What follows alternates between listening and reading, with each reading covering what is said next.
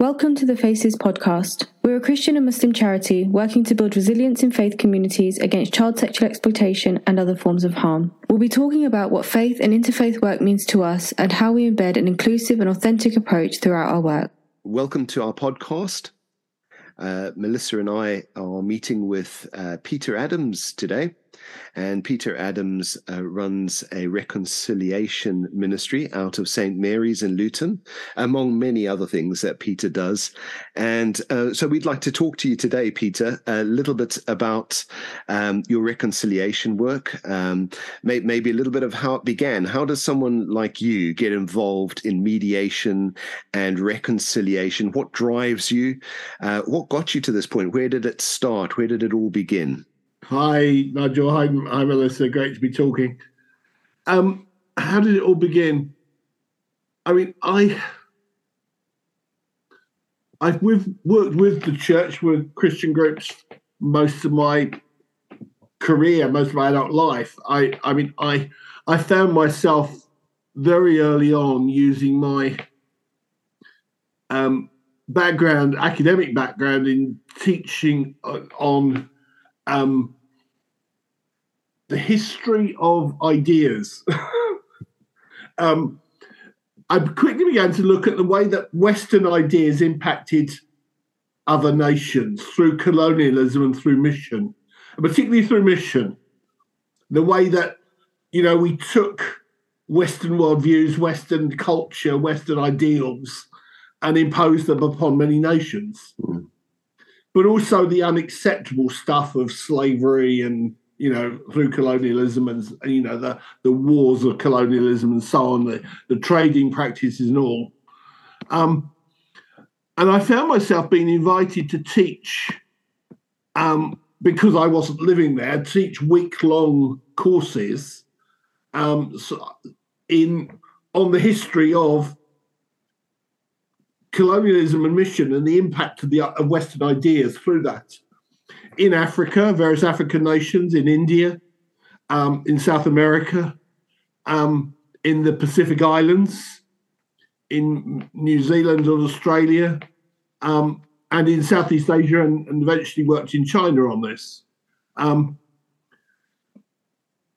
Teaching in Christian Bible colleges, seminaries and so on. But as I did that, I found myself opening up, a well of emotions in people who were hearing me. And people saying, actually, often the last day of a week of teaching would be almost processing this and would be real reconciliation going on. As people saw the heart of somebody coming from a culture that had done unacceptable stuff, but actually saw something reaching out, and some amazing stories, really. And it gradually opened up to me the area of intercultural relations and why things happen the way they happen in the world today, not just, when cultures get together and things that actually impact nations, and the way nations conduct each other, the way diplomacy carries on. I asked a diplomat once how much training they got in intercultural relations, and basically it was a big round zero. And you can see how many cultural faux pas take place just purely when that sort of thing happens. So I gradually found myself doing more and more teaching on intercultural relations, but also particularly intercultural conflict. And so I began to train in mediation and conflict mediation. And it was about, I suppose, by about 2000, I realized that, this was a very clear sense of vocation, calling from God to be a peacemaker. So I began to train in mediation.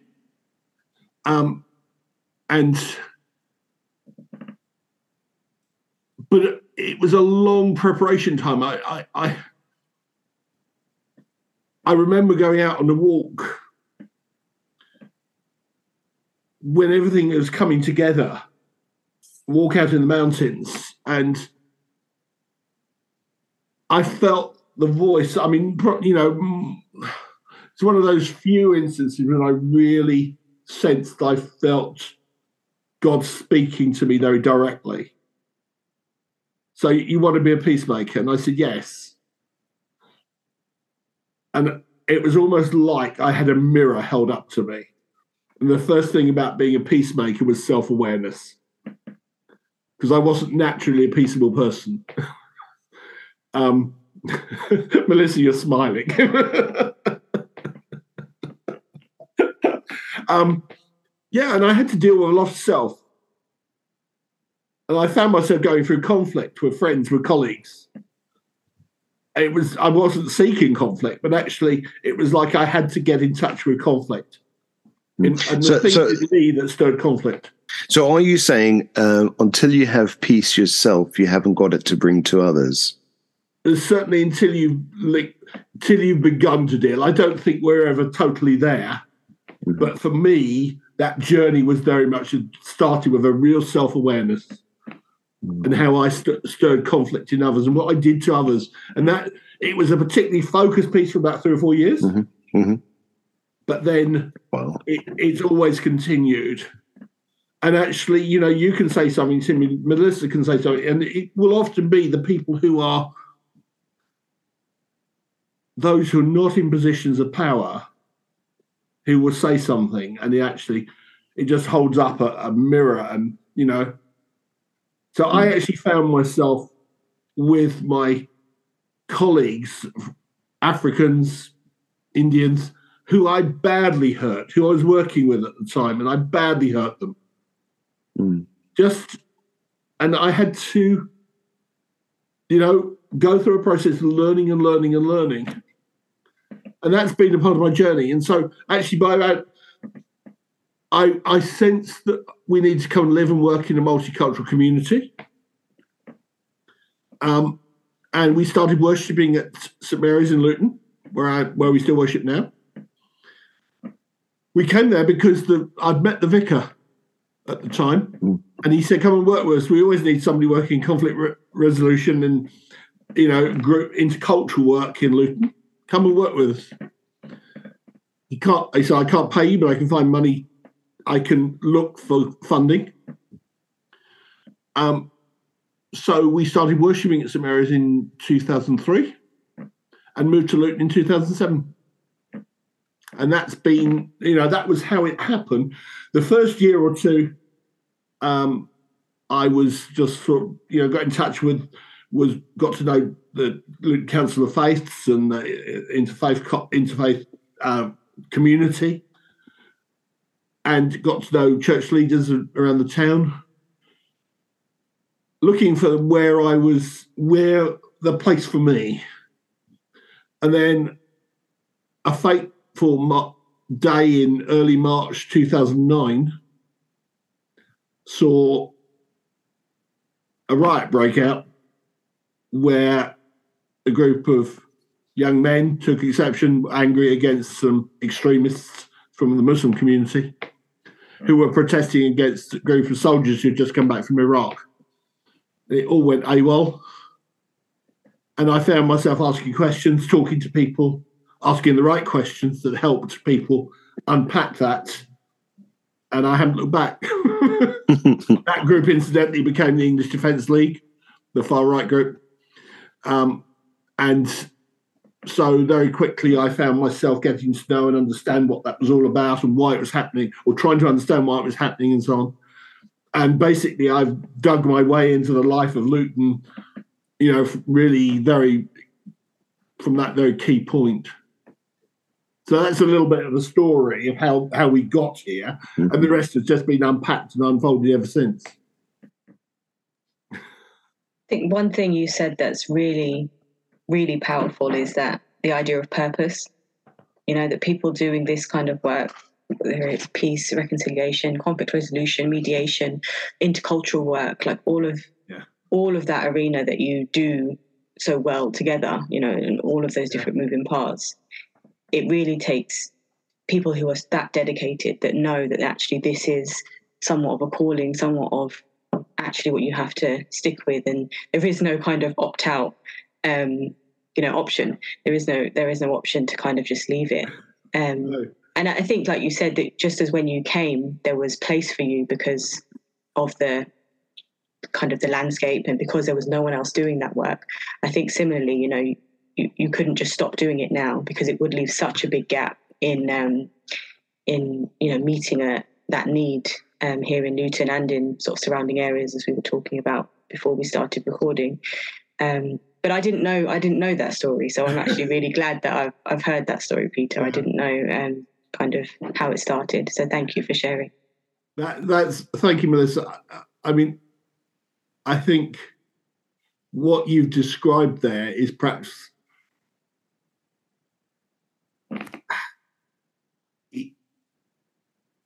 it describes how I feel about what I do. People say, when are you going to retire? And my answer is, I couldn't. You can't retire from this sort of thing. It's about relationships, primarily. And I can't retire. You can't retire from relationships. You can't retire from your place in the community. Yes, I could move, but actually that would be cutting myself off from everything that's dear and, because actually that sense of purpose, that vocation, that calling, everything, all of that, and the relationships that it's opened up are my life. Where can you look? Where else could I go? This is what it's about for me. I feel I was made for it. And I really can. There are times, we were talking before this began, and we might get there again. We were talking about what we were doing Nigel and I were doing last night.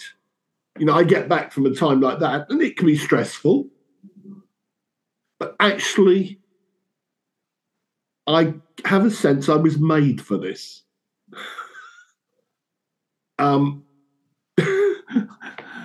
And yeah, I don't like it when there's conflict,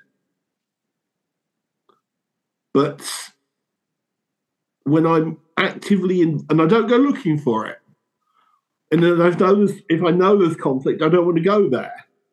But actually, when I'm in a place where it is, it's just like I was made for this situation.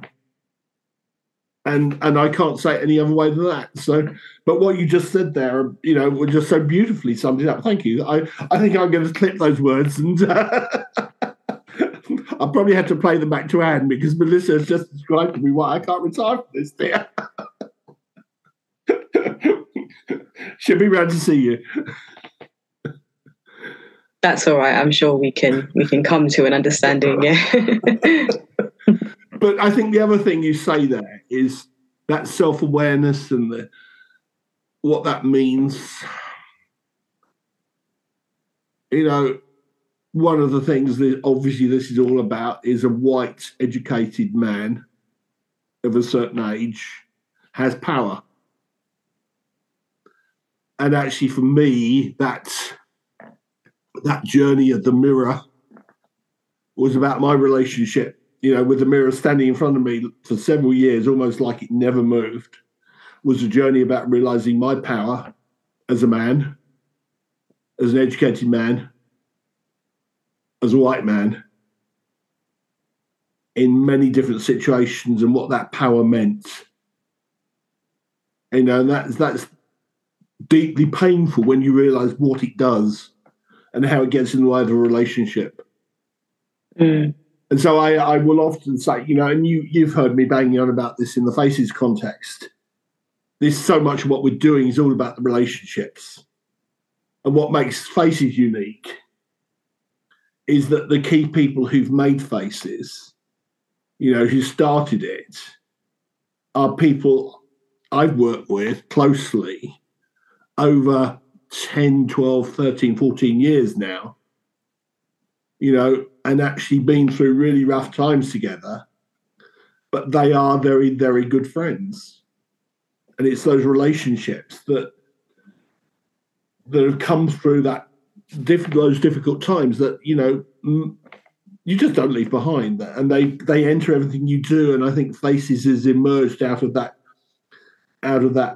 For me, it's emerged out of those close relationships that allow us to talk about and do lots of things, I think the idea of the mirror and of relationships, I suppose, is just really key to this as well, because even with groups that you're trying to create peace between or find reconciliation between, both of those are really important. It needs to be about relationship, not ideas, not even rights and wrongs, I suppose, for a lot of the time. It needs to just be about understanding relationship and perspectives and difference, and kind of accepting to certain levels that that's okay to have difference. And that the mirror, I suppose, from each side, whether we're talking about the far right or those that they're protesting against or whoever it is, both sides need to have that mirror to see actually what is it that I'm really saying, how can what I'm saying be perceived as well, and kind of just understanding the full circle of all of those implications. So it's all really helpful. Yeah, thank you. Yeah, I sort of am listening to this and thinking that long process of preparation earthed you in the community, but also did things in you as a person, which had a long build-up to what appeared on the surface. And I think in some ways that deeper work, I'm so glad it's not like a bookish schoolboy, I learned this little lesson and I'm going to be a peacekeeper. It's got to come from a gravitas. Yeah. It's got to come from a weight. And so I just think, knowing that you've had your eye on other parts of the world, there's peacekeepers needed in loads of communities around. And I know you want to inspire them. Is there advice you would give to people looking to be peacekeepers in their own communities? I know you've been over to Ireland, into some of the settings there, between Protestant and Catholic, or Unionist and Nationalist is probably more accurate, and some of those settings.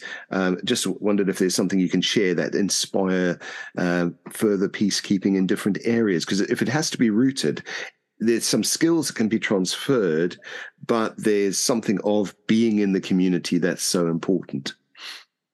Yeah, before we lose those words, being in the community, those were the words Nick Bell, who was the vicar at St Mary's, said to me. So if you're going to come and work in Luton, you need to live in Luton. Can't live in Harpenden, Hitchin. You've got to live in Luton.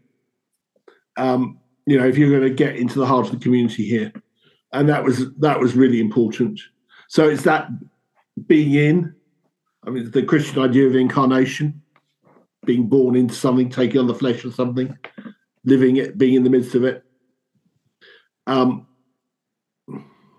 That's really important. Relationships, yeah. I think very simple. I have what I call a toolkit. The obvious pieces in that are training in mediation. You learn skills. Sort of 2-day standard mediation training course, about 14, 15 hours of material is just what's generally offered in, how to do mediation between two neighbours, who are grumbling and moaning about the height of the hedge between the two houses, or who are dealing with parking issues or noise or, antisocial behaviour, those sort of things. That's the standard course that people do to deal with conflict. And I've done all of that.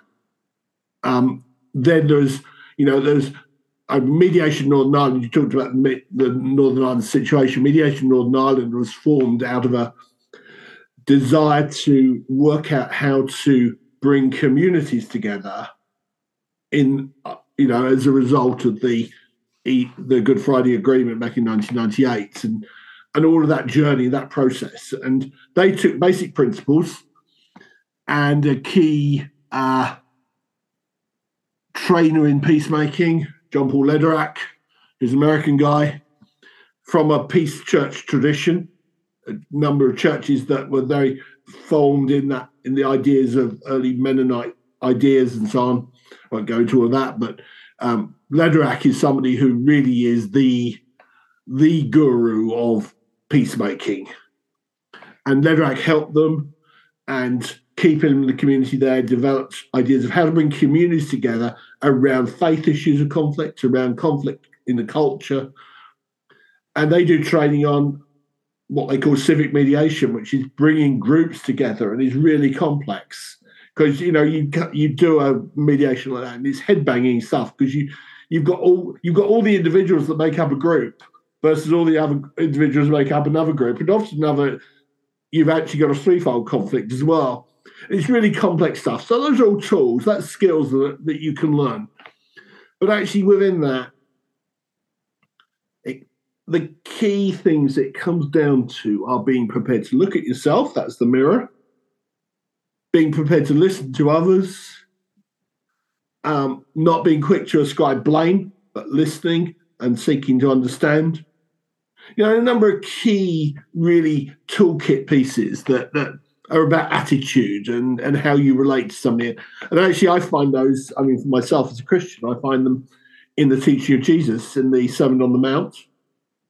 Don't point the finger. That's in there. Forgive, apologize.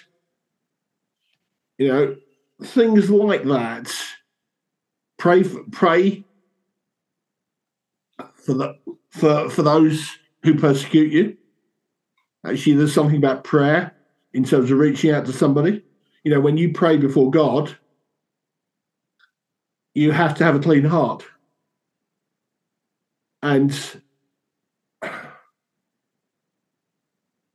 that actually means that you see the person as God sees them, rather than as I see them with all my imperfections and all my attitudes. So things like that are just very simple pieces in, as I say, in the Sermon on the Mount. So if I taught my simple teaching series on becoming a peacemaker, it focuses on the teaching of Jesus in the Sermon on the Mount. So those are some key attitudes, but then you learn skills and so on that build upon those. And it's interesting how much those skills, this obviously partly comes from the fact that John Paul Lederach, who has often developed a lot of this stuff, is a Christian. And he's finding his inspiration in Scripture. But actually, you find they are human values as well. They're about relational values that just have so much wisdom in them that they don't stop in the Christian life. They extend to everybody, So those are some of the things I would respond to you with. Thanks, Peter. And I think Faces is one of the fruits of some of your efforts and others' efforts all coming together and tackling difficult issues. And I think that's fantastic to be working with Faces and be part of all of that. But it's there's years behind that have led to that point. Yeah. And I think that's very exciting. And the future of things is exciting. And for me, that sort of began, I began working with Sujal, with Sufyan back in 2010. Some of their colleagues more widely in 2009. I look back at pictures of Sujal and Sufyan and myself after the very big English Defence League demo in 2011.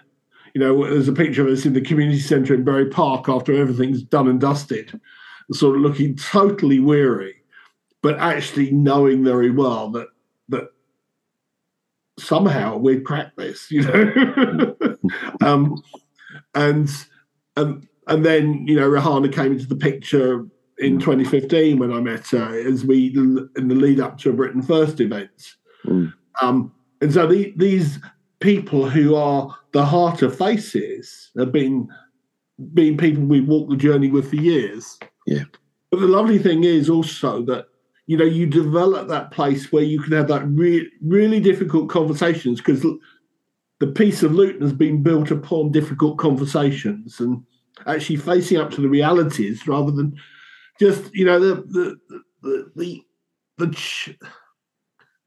response so often of politicians, and we find that, from the town hall and so on is, this is all little stuff. It'll go away, just move on. But actually, our response was, no, we need to have those difficult conversations. And actually, this is not about papering over problems, moving on to the next thing, because they'll always spring back on you. And that's the political temptation, I think. But we've got to get. So when one of the things we learned also was that we needed to listen to the voices of those on the far right, and to listen to the voices of those who were very radical in the Muslim community. What are the issues here? How can we speak to those? That's not to condone, not to affirm the things that they do that are wrong, dead wrong, but actually, what are the things that are driving them? And one of the things that the far right were talking about consistently, and I'm not going to bang on about it now, but actually they were talking about safeguarding. They were talking about abuse of women. And so we had to be able to respond to that. And so that began lots of conversations around the narrative of abuse of women. And that's how Faces emerged, because it was just one of those things we did that had to be looked at. But it's gone so much farther beyond that, and that's thrilling, So you referred to the Sermon on the Mount, and I happen to know that in the Sermon on the Mount it says, "Blessed are the peacekeepers." Yeah. And so I just wonder if you could just, as a final question, really, just tell us, how have you been blessed as a peacekeeper? What has enriched your life? How would you say that is true for you? I think really the relationships. Dear friends, who you've walked a long way with through very difficult situations. And actually you trust your life, Sufyan and I standing before a baying crowd in Bury Park on the day that there's thousands of EDL people in the town centre, and you've got 1,500 young Muslim men sort of really angry, being told lies that the EDL are coming to get them, and they weren't. They were on their buses already going home. But, and the police, because they were surging forward, the police giving us, 2 minutes to quieten them. And Sufyan got up, and then I was about to get up, but actually by that time it was all done. Then the rumor had spread that was free food available, and so the crowd dispersed. But when you stand, when I stand with Sufyan, you look back to times like that. You look back to times in the Gold Command reference group, when actually the two of us were challenging the police about their things. You look to things you've done together, and actually there's so much wealth to those relationships, and you trust those people with your life. And so actually that's the key blessing, I would say. And actually loving Luton. I mean, I wouldn't live anywhere else. I was born a country boy, but now I live in one of the most multicultural cities in Britain. I wouldn't live anywhere else. I couldn't do anything else. That's the blessing of God for me, I think. Well, thank you for sharing so much of your heart and so much of yourself with us, Peter. It's been a privilege to hear it, so thank you from us both, and we look forward to many happy times ahead as well. Thank you. Thank you, Peter. Thanks, Melissa.